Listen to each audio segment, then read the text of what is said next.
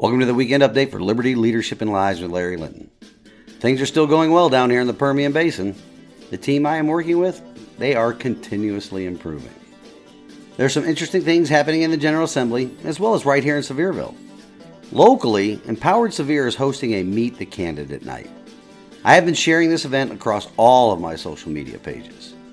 It will take place at the Sevierville Civic Center at 120 Gary Wade Boulevard on the 7th of April. At the event, you will be able to meet current elected officials as well as candidates that are campaigning for elected office. In Sevier County, primary election day is May the 3rd. It's coming up quickly, so this will be a great time to maybe get some questions answered. It will especially be important to talk to candidates for and current elected members of the school board concerning all the information that is coming to light recently. I will be there as well and will do my best to meet and talk with as many of you that show up. The event will take place from 5 p.m. to 8 p.m.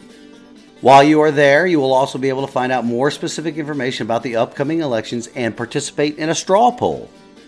Empowered Sevier will be providing some light refreshments.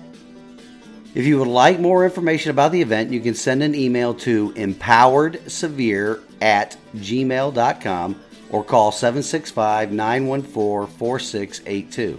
Again, you can send an email to empoweredsevier@gmail.com or call 765-914-4682. Early voting in Sevier County begins on April 13th, and the primary election day is May the 3rd. Change begins at the local level, so please come to the event and get involved in our self-governance.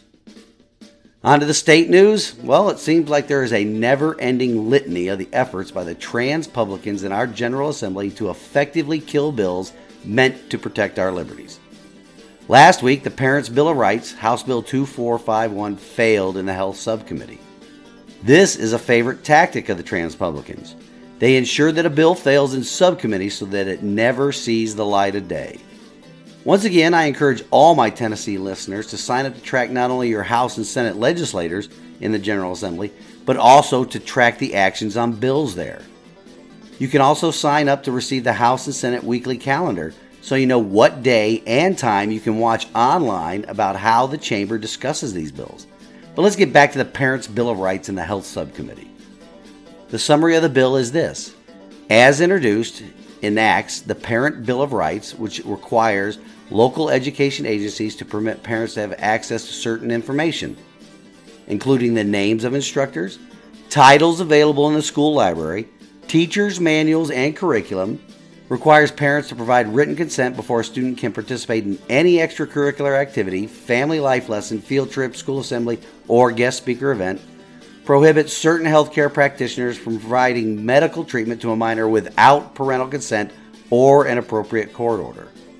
All of that sounds pretty reasonable to me, as well as it protects the rights of parents with children in government schools to be actively engaged in the so-called education process. Well, this bill failed to receive a second on moving it forward out of the committee. Pretty strange considering the political party makeup of the committee. Remember, it is a GOP supermajority.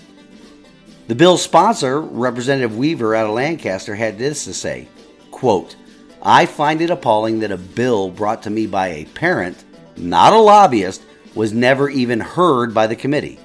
Thus, the parents across the state were silenced. However, the lobbyist voices rang loud and clear. Parents' rights? Patients' rights? What's next? From the words of the late, great Tom Petty, I won't back down." Unquote. That sounds like what we should expect from a conservative legislator. This is what the major political parties are doing to our system of governance. Lobbyist voices and views are more important to the elected members of the General Assembly than the voices and views of the people who sent them there. In the upcoming elections, you, the voters, can change this by supporting independent or true conservative candidates like myself.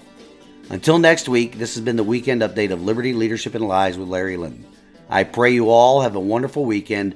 Stand in the arena with me. Reveille, it's time to wake up.